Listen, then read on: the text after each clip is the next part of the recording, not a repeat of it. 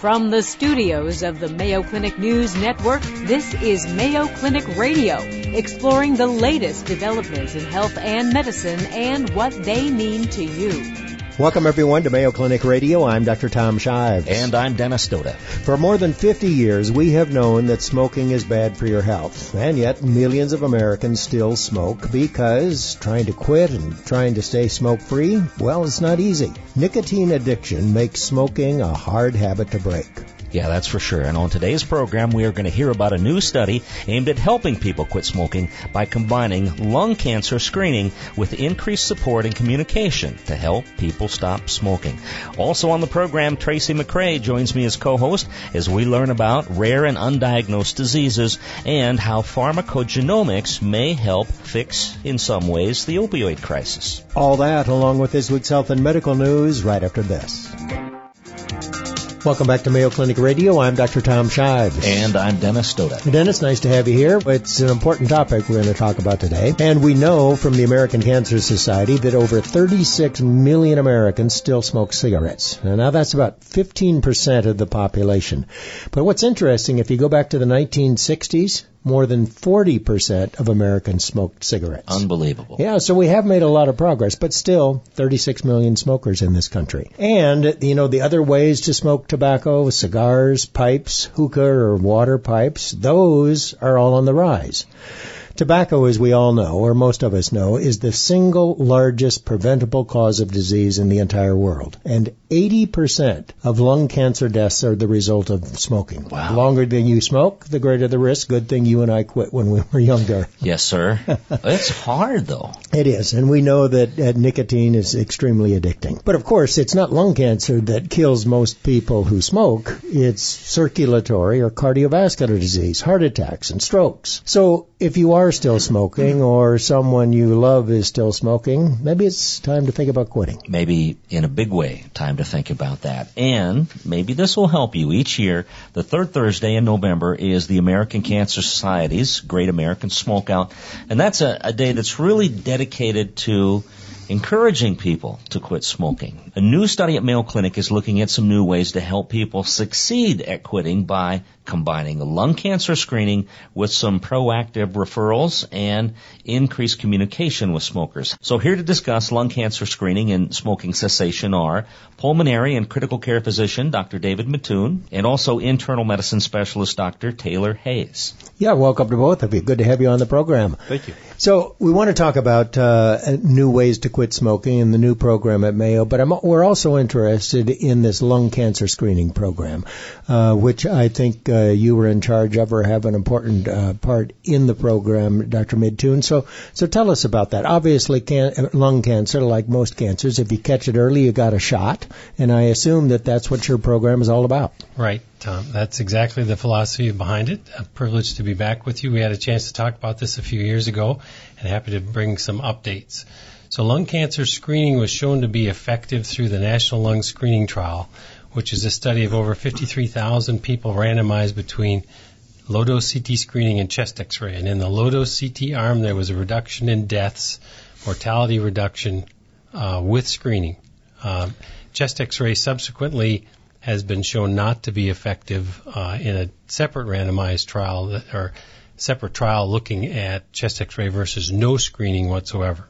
Now, you say low dose. You mean that the amount of radiation is minimal because normally with a CT scan you get a fair amount of radiation. Correct. It depends on the method that the CT is done, and this is geared at low dose because potentially we're recommending screening for 15 years or longer for those who are at high risk. So we want to reduce the dose as much as possible. It's not no risk, but it's low risk and low dose radiation with the CT. The estimate there is about 1.5, and the measurement is millisieverts. Compare that to being on the planet for a year, we get about 3 millisieverts of radiation. So it is very low dose. When you say at risk, who is at risk? So anyone who has smoked a significant amount is at significant risk for lung cancer. And we define high risk from the guideline perspective as far as who to be considered for CT screening as somebody who is age 55 to 80 and has a 30-pack year history. That's the equivalent of smoking a pack a day for 30 years. And how about people who are still smoking? And an active smoker only continues to accelerate that risk. There is some additional risk that just comes with aging. So even after you've quit smoking, there is some increase in risk with lung cancer. Dr. Hayes, expand on this a little bit and tell us about the Mayo Clinic study. And by sort of offering this 1, 2, 3 punch, what's different about this than the usual smoking cessation program? The idea behind this program, which came out of a grant application through the National Cancer Institute, was to integrate smoking cessation and lung cancer screening. Makes perfect sense, right? Because, as Dave often says to me, lung cancer screening reduces the mortality from lung cancer, but the thing that reduces mortality from lung cancer better than anything else is to stop smoking. Sure. So we want to integrate both those, and now that lung cancer screening is part of the healthcare landscape. Insurance payers are paying for it. Medicare pays for it. We know that people will take advantage of that. The National Cancer Institute said, we want to know how well and in what ways can we integrate smoking cessation intervention with lung cancer screening. People who come into the program are obviously going to be, many of them are going to be smokers, and so this is an obvious opportunity to intervene with those folks and help them stop. Do you find you have different kinds of patients coming in? There may be the one guy who says, oh, good, I'm in the clear, I can keep smoking, or other people for whom it's a wake-up call. This is serious. Dave will probably want to respond too, but I think that it's both. And one of the things that we don't know is the answer to that question. If people get negative scans, are they less motivated to quit? Do they have the sense, oh, I've got a reprieve or I'm in the clear? Well, the process of lung cancer screening is fairly easy in the sense that it's done with a CT scan in a single breath hold that takes less than 15 seconds and you keep your clothes on. It's painless in that sense. But as you said, it's more important to tie that into smoking cessation as well as far as doing the most optimal combination in reducing your chance of dying from lung cancer. So a patient goes in to see their physician maybe for their yearly physical. They're still smoking, so their physician says, you ought to be screened for lung cancer on a yearly basis. They come to you and you say, hey, listen, your scan looks pretty good, but have you ever thought about quitting smoking? And then you refer them on to Dr. Hayes' group to get help with stopping smoking. Right, so that would be the routine process outside of the study. If the patient comes for screening and meets the eligibility criteria and doesn't meet any of the ineligibility criteria, then and we go through what's called a shared decision-making process, so they learn about the potential benefits and harms of screening and agree to proceed. And our current smoker, at that point, they would be offered enrollment in the study. So actually, potentially before they've had a CT scan done, or alternatively, if they are in the program, and we have over 3,000 patients in the program at 8 different sites, and they come for their next annual scan and are a current smoker, then they'd be offered enrollment in the study. And we know that physicians and even employers have offered incentives to people to quit smoking. And Dr. Hayes, it seems like there are some other tools that are available that may not have been 10 years ago that would make success more likely. Sure, yeah, there are lots of tools. I mean, there are medications that can help. The most recent is varenicline, or the trade name is Chantix, but it's been a number of years now that that's been on the market. The most recent evidence for that has been related to the safety of the drug, because there were a number of questions about safety, and those were answered with a very large study that was published in 2016. The other things that have changed in the landscape include, and relevant to our study, is the ability to reach out to patients through mobile devices, text messaging, and the Internet. And in fact, our study is to look at those kinds of interventions. How do we connect with patients on web-based and text messaging, as well as using face-to-face counseling? And what we are wanting to demonstrate is that we can increase the reach of these kinds of interventions. More support in a number of ways. Right. It's in your pocket. Yeah, so their phone goes off and it says, don't pick up that cigarette, huh? In a way, yes.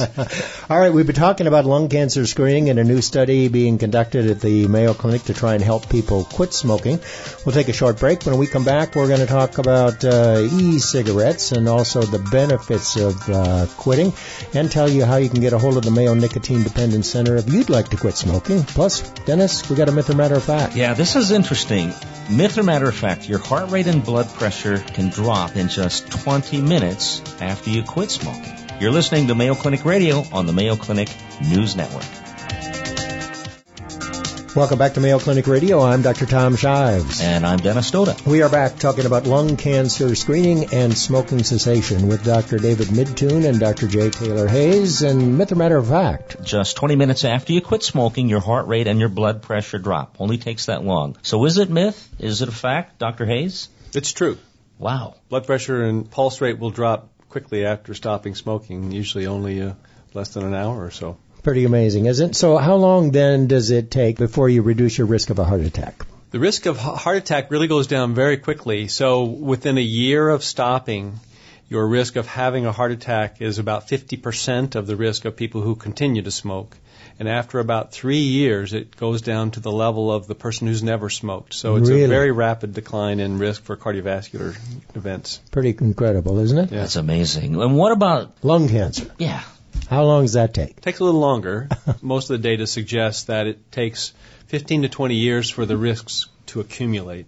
People who started smoking a year ago or 5 years ago aren't at much risk. People who started smoking 15 and 20 and 25 years ago are the people who are at most risk, because it takes that long of an exposure. And so you can imagine that it takes a while after you stop the exposure to have the risk reduced. And most of the studies suggest it's 10 to 15 years to drop to its lowest level. And for people who are heavier smokers, there probably is some remaining increased risk of lung cancer their life long, but it does go down to very low levels after 10 to 15 years. Dr. Midthun, as a former smoker, what's happening in my lungs within that period immediately after I quit smoking? Do things heal inside of us? So there's some inflammation that occurs with active smoking that takes weeks to months to settle down afterwards, and occasionally we'll find changes on a CT scan even if the inflammation from that is dramatic enough. But those immediate effects on inflammation in the bronchi do take days to weeks to settle down. As far as the lung cancer risk goes, as Dr. Hayes mentioned, it's a 20-year lag time usually between onset of active smoking and when one would potentially develop a significant risk for lung cancer. On the flip side of that, the lung does remember that exposure. And compared to an active smoker who continues to smoke, say at age 55 when they might be considered for lung cancer screening, the risk is significantly less if you quit compared to if you continue. But then there's the age-related increase in risk for lung cancer that we all have, even as never smokers, that comes into play. So that even 15 and 20 years after quitting, your risk at that point is higher than it was at the time that you quit, say at age 55. Okay. And basically, I think you're both saying it's never really too late to quit. That's true. And studies have clearly shown that if you quit by age 40 or early 40s, you avoid nearly all of the excess risk for disease and quality of life reduction that people have when they smoke for their life long.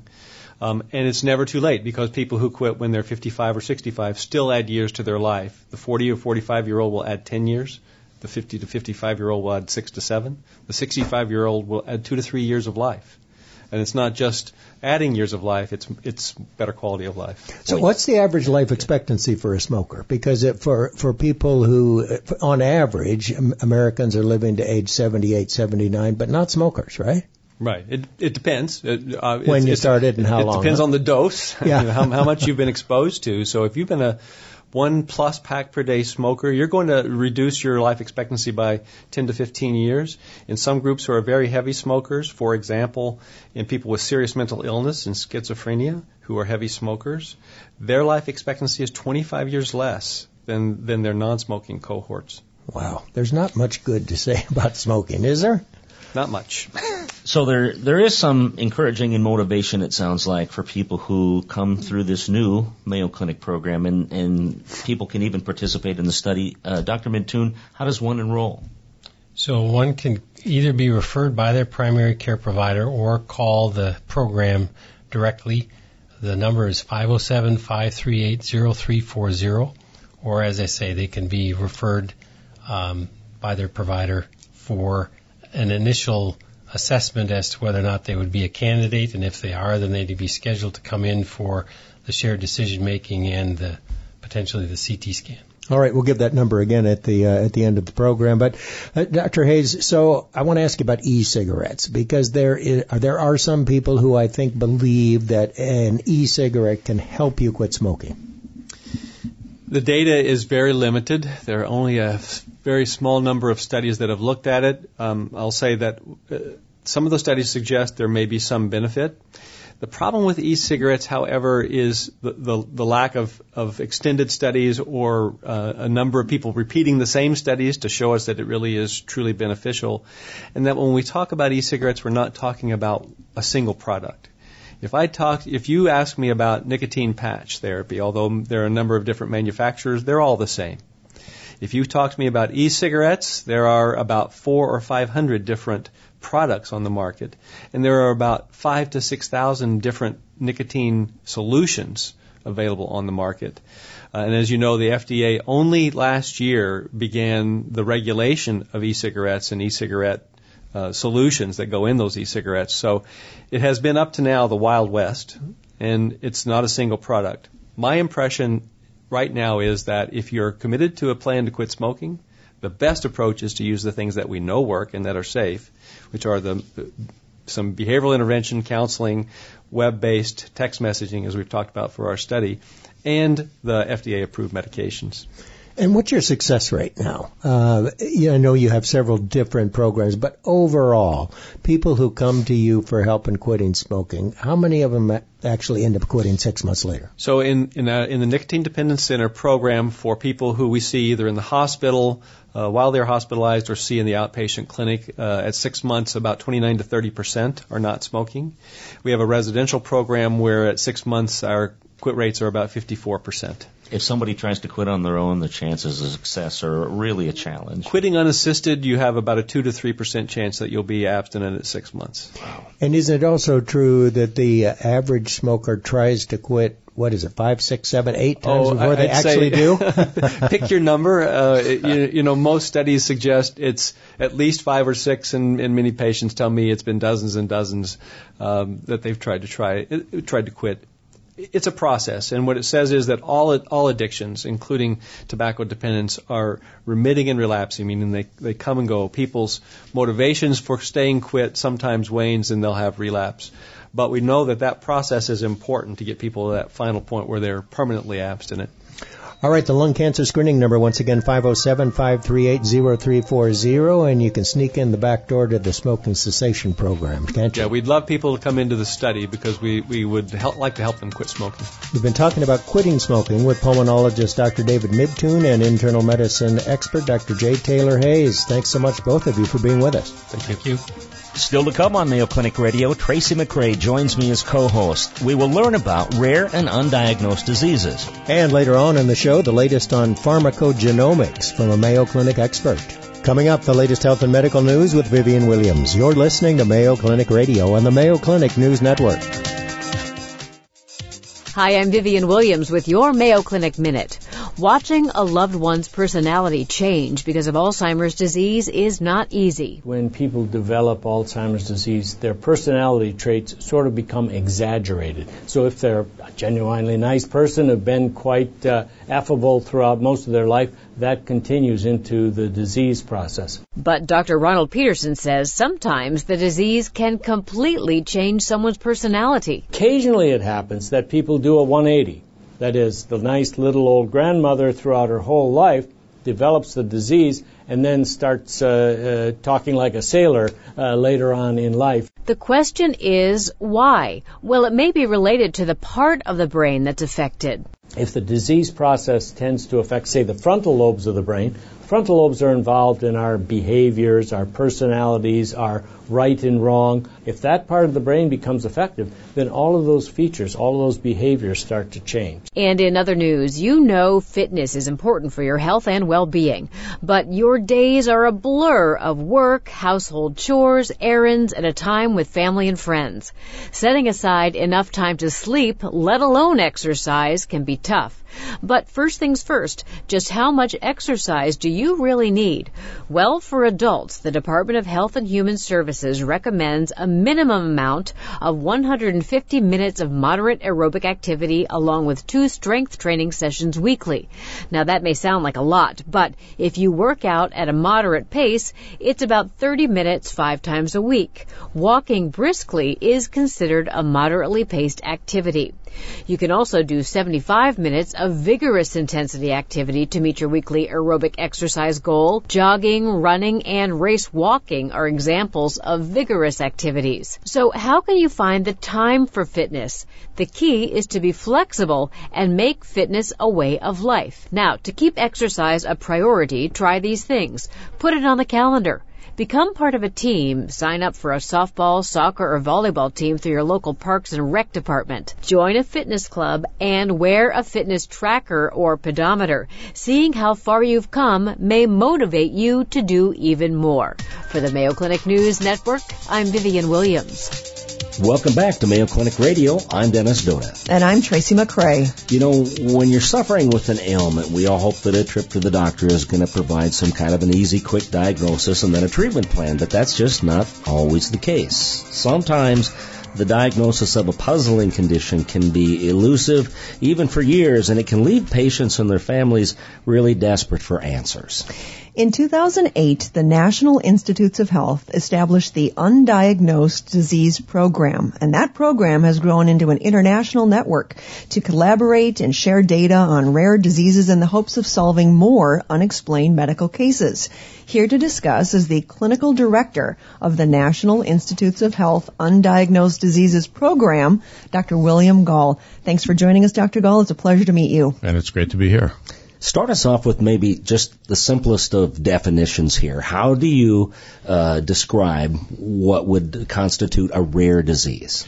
Well, in 1983, there was the Orphan Drug Act offered by Congress, and it was approved. And it defined an orphan disease as one that affects fewer than 200,000 individuals in the United States. There are different definitions in different countries and different continents around the world, but that's the one that we have and we stand by legally. But people can consider some things rare, too. I mean, something like 1 in 1,000 people might consider rare as well. Very good. So those diseases that aren't going to get a lot of attention from, say, a big pharmaceutical company that might profit from finding a solution. Exactly, and that's really an issue. Now, many of the large pharmaceutical companies have in the past eschewed the opportunity to pursue rare diseases. But first of all, the large pharmaceutical companies are changing because they realize that some of the rare diseases will reveal pathways and biochemical mechanisms and druggable targets that could be applicable to common diseases. And in addition to that, there are a number of niche pharmaceutical companies that have grown up specifically for the purpose of studying rare diseases and treating them with new pharmaceuticals. So there's some hope, and all of this was really engendered by the ability to find these new diseases, their mechanisms, and the genes that cause them. You know, I have heard on occasion different stories about the effect that technology has on this, meaning that social media, some of these patients are finding themselves because they go out and they start Googling their symptoms. And so they set up a support group for somebody who has these types of symptoms, undiagnosed, and when researchers can get paired up with that population of people, wonderful things can happen. That's true. Advocacy groups are incredibly helpful for physicians as well as for scientists. And we're thinking of how difficult it is to express yourself or have privacy concerns about your disorder. Patients who have really rare diseases, when they've looked and looked for a cause and haven't found it, are incredibly willing and anxious to tell their stories on television, radio, newspaper, and they do. They use social media for this, and when they find other individuals, that's enormously helpful for scientists and biomedical researchers to find other cases and to determine what is part of the disease and what's not part of the disease. That really is the purview of experts in rare diseases, and essentially we need more of them. Is there a condition, a disease where you can think of and give an example that actually has been the case, that social media has helped? Well, the classic case is one that Matt Might developed, and you could actually Google Matt Might. He's actually a consultant to us in the Undiagnosed Diseases Network, and his child has a disease called NGLY1 deficiency, and that is a problem with sugar handling, but not the classic glucose handling. It's actually the sugars that modify or decorate our proteins, and there's a problem in that pathway. And his son was the first one to have this disorder. But when he found out that, and he found it out actually by next generation sequencing, that is, gene studies, when he found that out, he put his case on social media, and within months there were a handful of individuals who were diagnosed with this, and now there are over 50 individuals. So this is now an advocacy group for a very, very rare disease, and it's basically because Matt Might used social media to find other cases. Impressive. Tell us more directly about the work that's being done at the NIH with the Undiagnosed Diseases Program, if you would. Sure. We started in the year 2008 with very little money. Actually, we started with $280,000 to hire 3 people, etc. And then it was advertised, and it sort of grew, and people had to continue it because it had too much popularity. But the 2 goals of this were to help patients who don't have a diagnosis to reach a diagnosis. And usually those folks had chronic diseases and had been to many, many different places. And also to find out new things about medicine and physiology and cell biology and biochemistry, all those things that will help us to advance our armamentarium for combating diseases. And after a couple of years, we gathered more support from the NIH and saw more patients. And then in the year 2013, the NIH decided to expand this to the country and actually put out a significant amount of money to have 6 other centers, besides the one in Bethesda, Maryland, to have clinics for undiagnosed disease patients, along with support. In other words, a sequencing center, 2 sequencing centers, one for exomes, one for genomes, a metabolomics core, a model organisms core, a coordinating center. And so it is now a national network that just had its 2nd course of funding through the year 2022.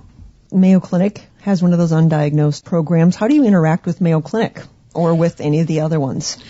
So there are actually 2 spheres of interactions. I mean, first of all, there's the Undiagnosed Disease Network that the NIH funded, and then there are independent undiagnosed disease programs. And Mayo Clinic is one of those independent organizations. They funded themselves, and they were actually doing undiagnosed diseases, probably in a way before we were at the NIH. So we share some of the sequencing results, some of the DNA results, to find second cases, because it's always good when you have a unique case to find a second case. And we share best practices. And some of the individuals who work on undiagnosed diseases here at the Mayo Clinic also come to our international meetings. We have an Undiagnosed Disease Network International. And in fact, Eric Klee, for example, here at the Mayo Clinic, Eric is the chair of the membership committee of the Undiagnosed Disease Network International. So we have very close ties to Mayo. So you have all of these minds then in a network across the nation, and they're funneling the information, the clues, and the insights that they get kind of back to you so that you can pick out the commonality and then zero in on the disease. Is that pretty fair?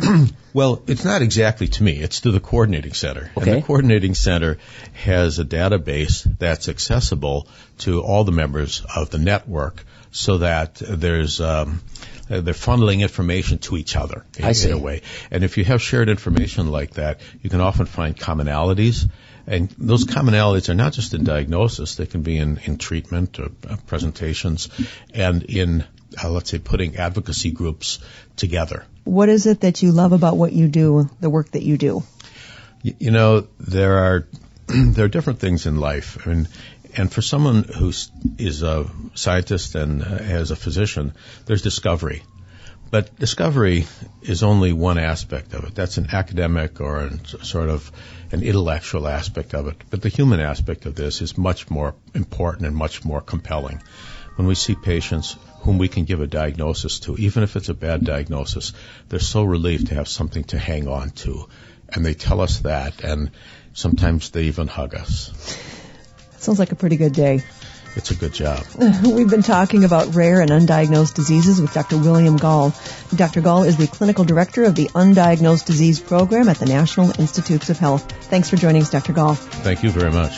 Well, we're going to take a quick break, and when we come back, how pharmacogenomics could help improve pain management. You're listening to Mayo Clinic Radio on the Mayo Clinic Radio News Network. Welcome back to Mayo Clinic Radio. I'm Dennis Stoda. And I'm Tracy McRae. You know, recently, the Mayo Clinic Center for Individualized Medicine hosted its annual conference, and one of the hot topics was pharmacogenomics. It's the ability to tailor medications based on genetic makeup to individualized patients. When it comes to pain medications, pharmacogenomics testing is also a new frontier aimed at finding the best therapies that relieve pain with, hopefully, fewer side effects. With the current opioid crisis, understanding how a person's genes interact with medication holds promise of identifying which patients would benefit from an appropriate use of opioids and which may be at risk of addiction. Here to discuss are Dr. Timothy Curry and Dr. Helena Gazelka. Dr. Curry is the director of the education program at the Center for Individualized Medicine, and Dr. Gazelka is an assistant professor of anesthesiology and perioperative medicine at Mayo Clinic. Welcome both of you to the program. Thank you. Thank you. Does everyone metabolize pain medication differently? We don't know a lot about it yet. There are certain genes that we know are associated with opioid metabolism and certainly affect opioid metabolism. And so sometimes we can select appropriate medications for patients. A lot of times that's not very practical, and so it's often trial and error, seeing whether a medication works for a patient or not. A simple example is codeine. About 15 to 20% of the population cannot metabolize codeine into morphine, which is required for the medication to become active. So you could have somebody who continues to be in pain just because, for whatever reason, the drug doesn't get switched on in their body. That's exactly right. Wow. How much is currently known about the role of genetics and its effect on individual patients?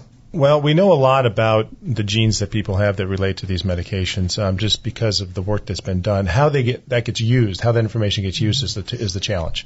There's been a lot of work going on at Mayo Clinic. We've been talking about it a lot this week at the conference, and that is how do you take that information, get it in front of the providers who are writing the prescriptions, get it in front of the pharmacists that are then helping guide that medication use, and then being able to make the decisions on that information. So if you had the information about a specific drug and you knew that you wanted to find out if it was going to work better or not work at all for a patient, you'd want to have access to that information. You also want to know how to use that information if you could do it, which is what the education program is working on. Now, you're an anesthesiologist, and I know a little bit before the program you mentioned to me that oftentimes a person's first exposure to a pain medication that contains opioids might be in surgery, and you feel a sense of responsibility to know more and hope pharmacogenomics can help you do that. Yeah, and that's something I think we're focusing on right now. And Dr. Gazelle can talk a lot about the efforts that are being done right now at Mayo Clinic to make sure that first exposure is one that doesn't end up causing a problem. Well, that's true. We know that when we speak about addiction, which we mentioned at the beginning of the program here, that the first exposure to opioids is often a surgical or an acute event where someone has an injury or they come in and have a surgery, maybe their wisdom teeth removed, maybe an orthopedic procedure.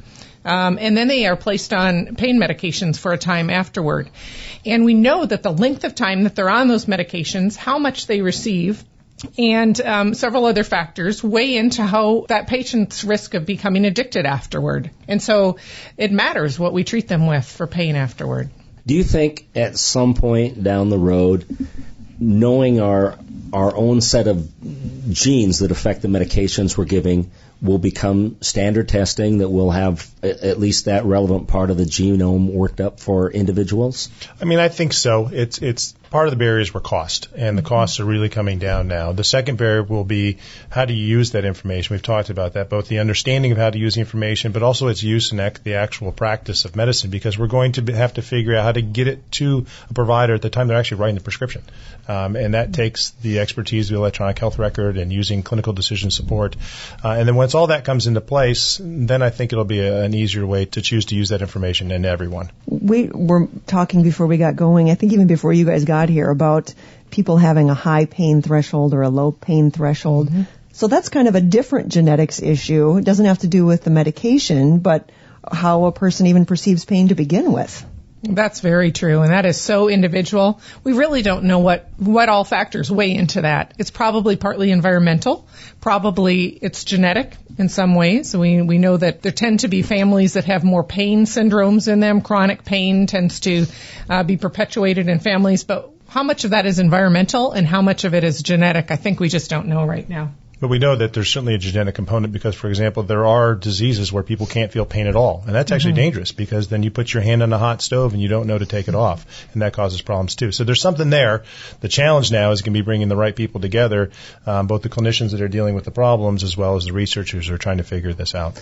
Now, in your role as a researcher, Dr. Curry, I know you've also looked at ways to avoid the application of opioids at all through other pain management techniques. And I know you had talked about the escalation of pain and short-circuiting that before the pain becomes too intense, or even using different kinds of devices in pain management during surgery. Could you just briefly address that? Sure. So in my realm in anesthesiology, it's in the surgical realm, and particularly in orthopedics, which is just a painful type of surgery to have. And by doing things like using non-opioid pain medications, by using nerve blocks where we can try to prevent that pain from really ever escalating to the point, and maybe even bridging them all the way to the point where they won't need opioids at all, we think that could be helpful. On the other hand, as an anesthesiologist who's also a specialist in pain medicine, Dr. Kozelka works on that on the chronic level. Yes, so we have a number of techniques to use for patients who have chronic pain. Neuromodulation is one of them. That's a broad category that covers things like spinal cord stimulators that can be implanted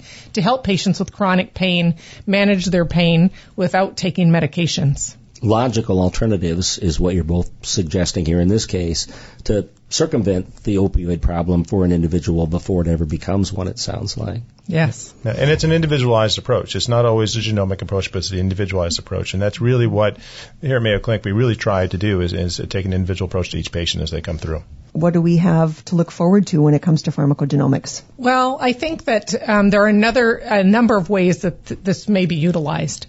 When I think about addiction, I think about identifying patients who may be at risk for addiction, identifying patients who may be better served by certain treatments for addiction, including medically assisted therapy, which is often a use of another opioid to treat opioid addiction. And so I think that some of those applications may be very useful in the future. Dr. Curry, anything to add? I mean, I think it's a really exciting time, and it's a lot of unknowns at the moment. But as the science really progresses, I think we'll have the opportunity to learn and bring the researchers from all parts, both the addiction, from pain, and from the pharmacology aspect of it together to try to solve the problem. We've been talking about pharmacogenomics and pain medication with the director of the education program at the Center for Individualized Medicine, Dr. Timothy Curry, and assistant professor of anesthesiology and perioperative medicine, Dr. Helena Kozelka. Thanks both of you for joining us. Thank you. Our pleasure. Excellent insights. Thank you so much. And that's our program for this week. For more information on topics discussed today, visit us on the web at Mayo Clinic News Network, where you can access a podcast of today's show, previously aired programs, and the latest news from Mayo Clinic. Tweet us your health and medicine questions anytime at hashtag Mayo Clinic Radio, or send us an email at mayoclinicradio@mayo.edu.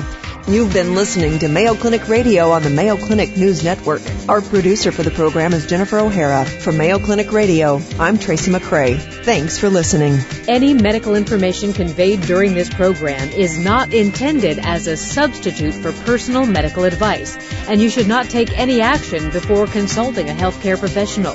For more information, please go to our website, radio.mayoclinic.org. Please join us each week on this station for more of the medical information you want from Mayo Clinic specialists who know.